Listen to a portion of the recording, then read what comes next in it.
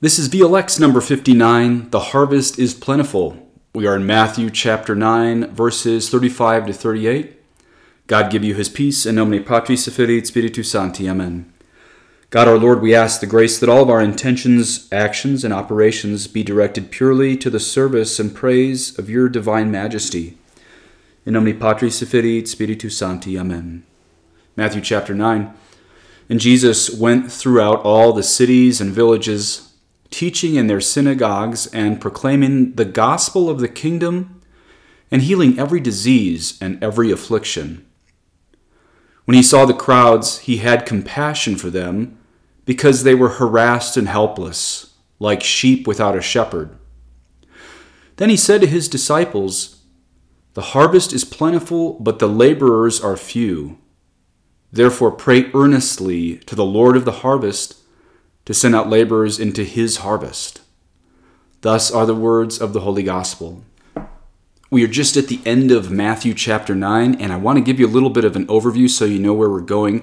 There are three parts of Matthew's Gospel. Obviously, there's 28 chapters, but there's three major parts of Matthew's Gospel. The first part is from the incarnation of our Lord through his first year in active ministry.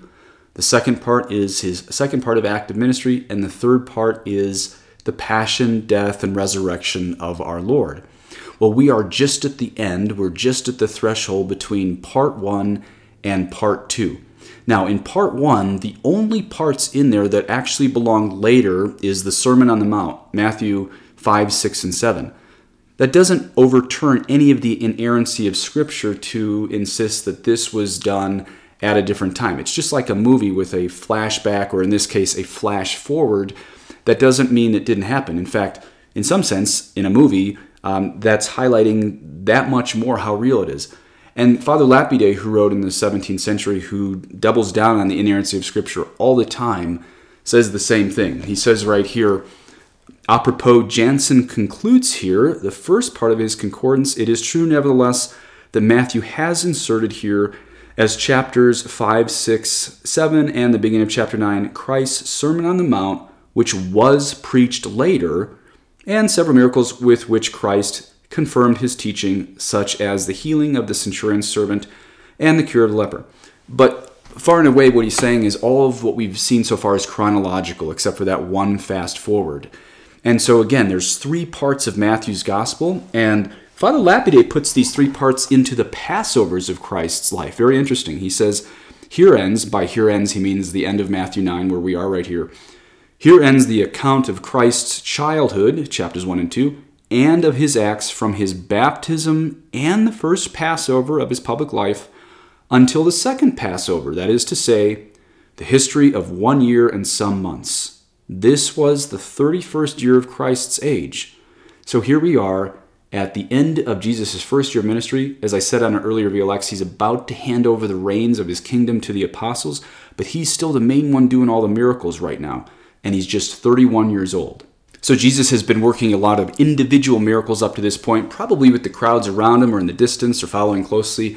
But today we actually hear a description with adjectives of the crowd that's following him. The DRB, the Douay-Rheims Bible, describes this crowd following him as distressed and lying. But the ESV and the NIV both use the same terms directly from the Greek, which is harassed and helpless. Probably all those are fine, but we're just going to go with the preponderance of evidence there directly from the Greek, harassed and helpless.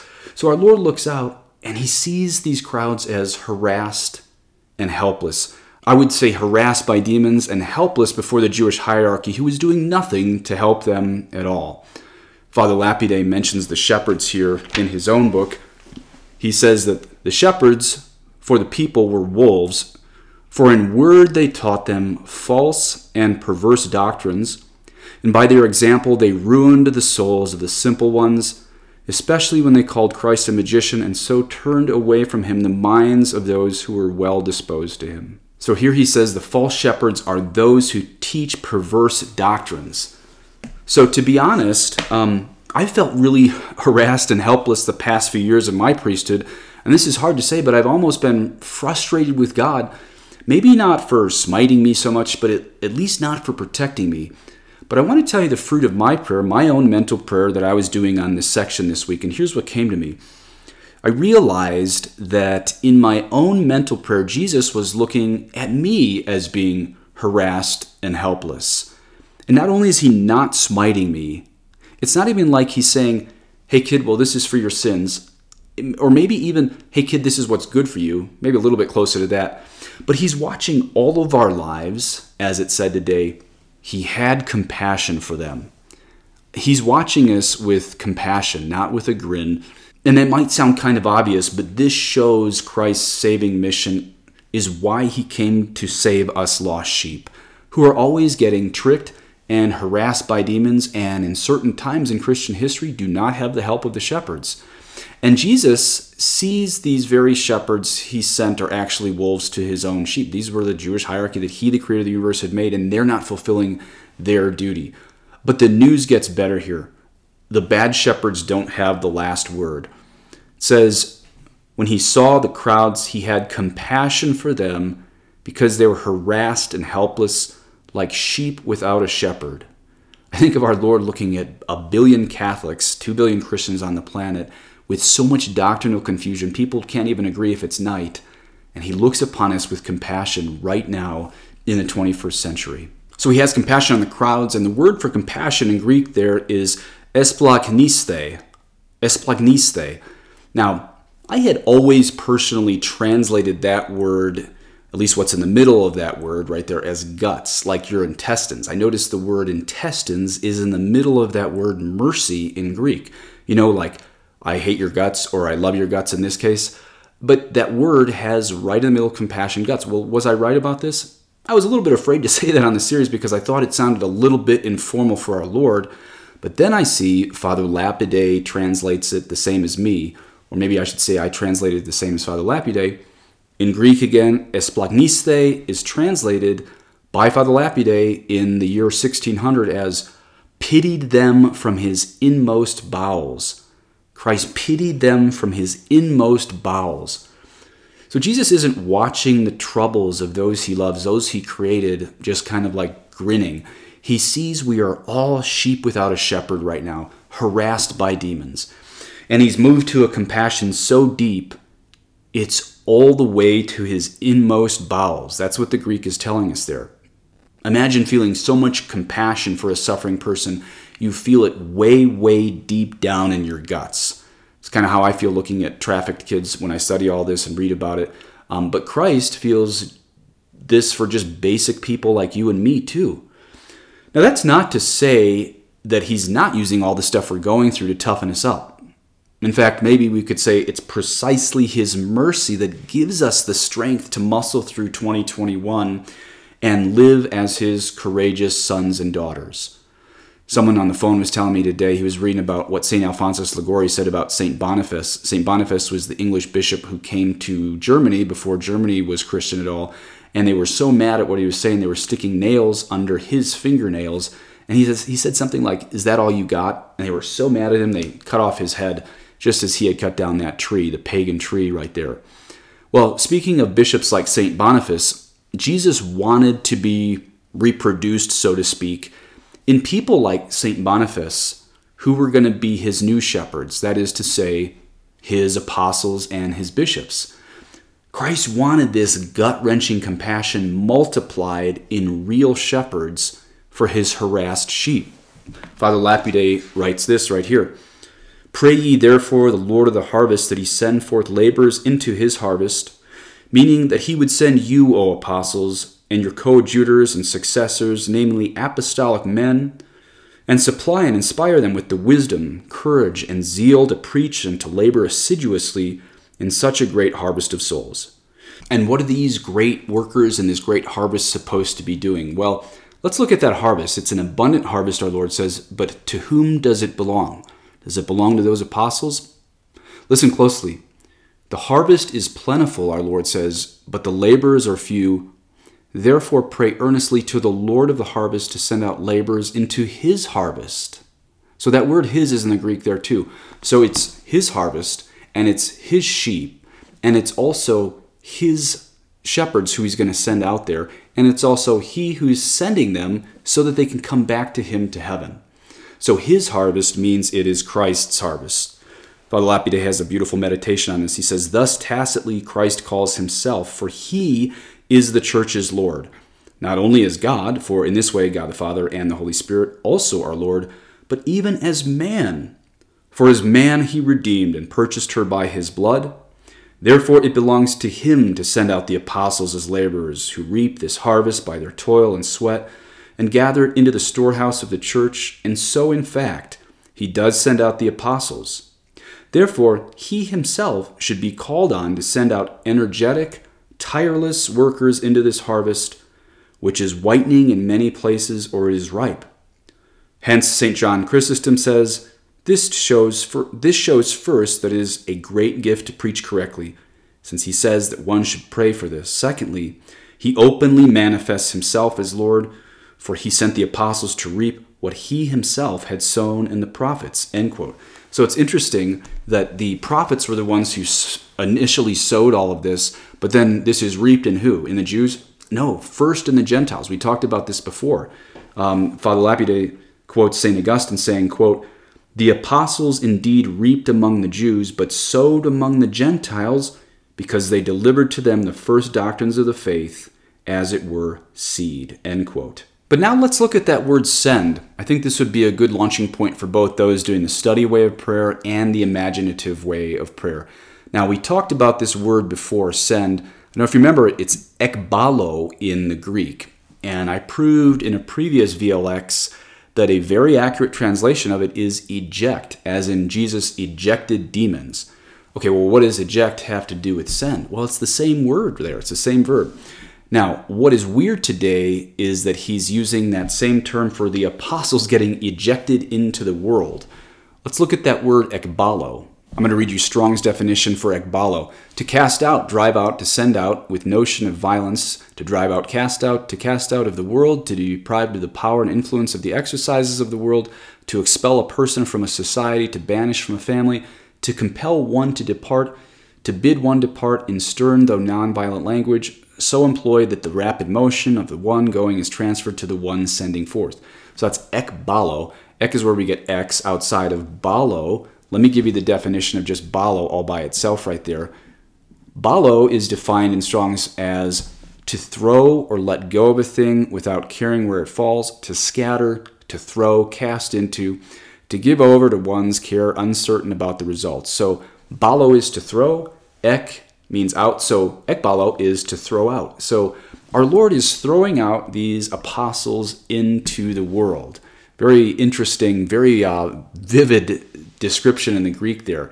So you can picture this. I guess the getting thrown out into would be injected. So our Lord's injecting the apostles into the world. That's probably the best Greek translation I would give you there. He's injecting into the world these apostles. And they're getting sent everywhere, while demons are also getting sent everywhere by Satan, harassing people in every nation, every culture, every continent.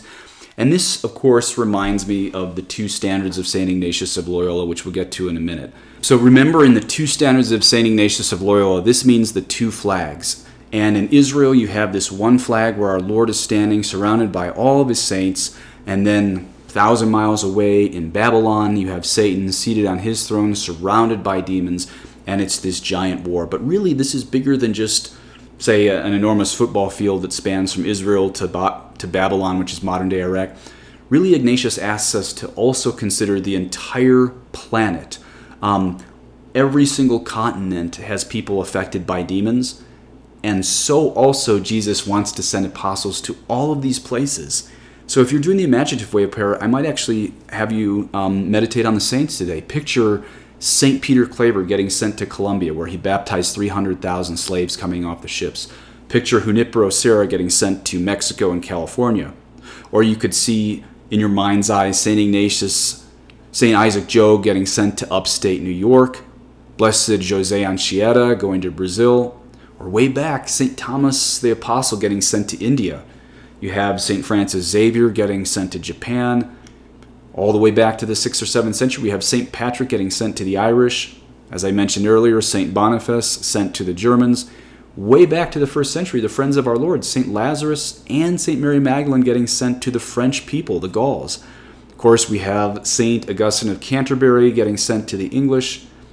These are all part of the two standards. You can picture all of these saints under this flag with Christ, squaring off with Satan seated. Remember, Satan is seated because he's arrogant, where our Lord stands to fight for his people. Satan is seated over there. And now, if you're just doing the study way of prayer, I suppose you can probably turn it off now. But if you're going to continue in the imaginative way of prayer, I'd encourage you to do the two standards again, even though we did it a couple months ago. I will read it directly from St. Ignatius of Loyola if you'd like to bring this to your prayer. I think your kids will be pretty good at this, especially boys. Boys love to play war in their brains, and this is truly a big spiritual war. Fourth day, a meditation on two standards. The one of Christ, our supreme leader and Lord. The other of Lucifer, the deadly enemy of our human nature. Prayer, the usual preparatory prayer. We prayed that at the beginning of today's VLX. The first prelude, this is the history. Here it will be that Christ calls and wants all beneath his standard, and Lucifer, on the other hand, wants all under his. The second prelude, this is a mental representation of the place. It will be here to see a great plain, comprising the whole region about Jerusalem, where the sovereign commander-in-chief of all the good is Christ our Lord, and another plain about the region of Babylon, where the chief of the enemy is Lucifer. Third prelude, this is to ask for what I desire. Here it will be to ask for a knowledge of the deceits of the rebel chief and help to guard myself against them, and also to ask for a knowledge of the true life exemplified in the sovereign and true commander and the grace to imitate him. The first part, the standard of Satan, first point. Imagine you see the chief of all the enemy in the vast plain about Babylon, seated on a great throne of fire and smoke, his appearance inspiring horror and terror. The second point, consider how he summons innumerable demons and scatters them, some to one city and some to another, throughout the whole world, so that no province, no place, no state of life, no individual is overlooked. Third point, consider the address he makes to them, how he goads them on to lay snares for men and bind them with chains. First, they are to tempt them to covet riches, as Satan himself is accustomed to do in most cases, that they may the more easily attain the empty honors of this world and then come to overweening pride. The first step, then, will be riches, the second, honor, the third, pride. From these three steps, the evil one leads to all other vices. The second part, the standard of Christ. In a similar way, we are to picture to ourselves the sovereign and true commander, Christ our Lord. The first point, consider Christ our Lord standing in a lowly place in a great plain about the region of Jerusalem, his appearance beautiful and attractive. Second point, consider how the Lord of all the world chooses so many persons, apostles, disciples, and sends them throughout the whole world to spread his sacred doctrine among all men, no matter what their state or condition. Third point, consider the address which Christ our Lord makes to all his servants and friends whom he sends out on this enterprise, recommending to them to seek to help all, first by attracting them to the highest spiritual poverty, and should it please the divine majesty, and should he deign to choose them for it, even to actual poverty.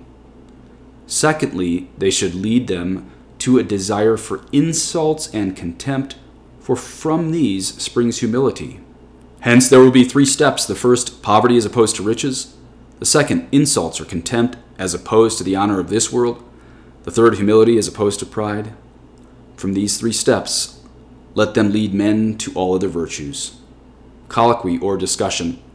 A colloquy should be addressed to Our Lady, asking her to obtain for me from her Son and Lord the grace to be received under his standard, first in the highest spiritual poverty, and should the divine majesty be pleased thereby, and deign to choose and accept me even in actual poverty. Secondly, in bearing insults and wrongs, thereby to imitate him better, provided only I can suffer these without sin on the part of another, and without offense of the divine majesty. Then I will say the Hail Mary. And please say an Our Father for me, et benedictio Dei omnipotentis, Patris et Filii et Spiritus Sancti descendet super vos et maneat semper. Amen.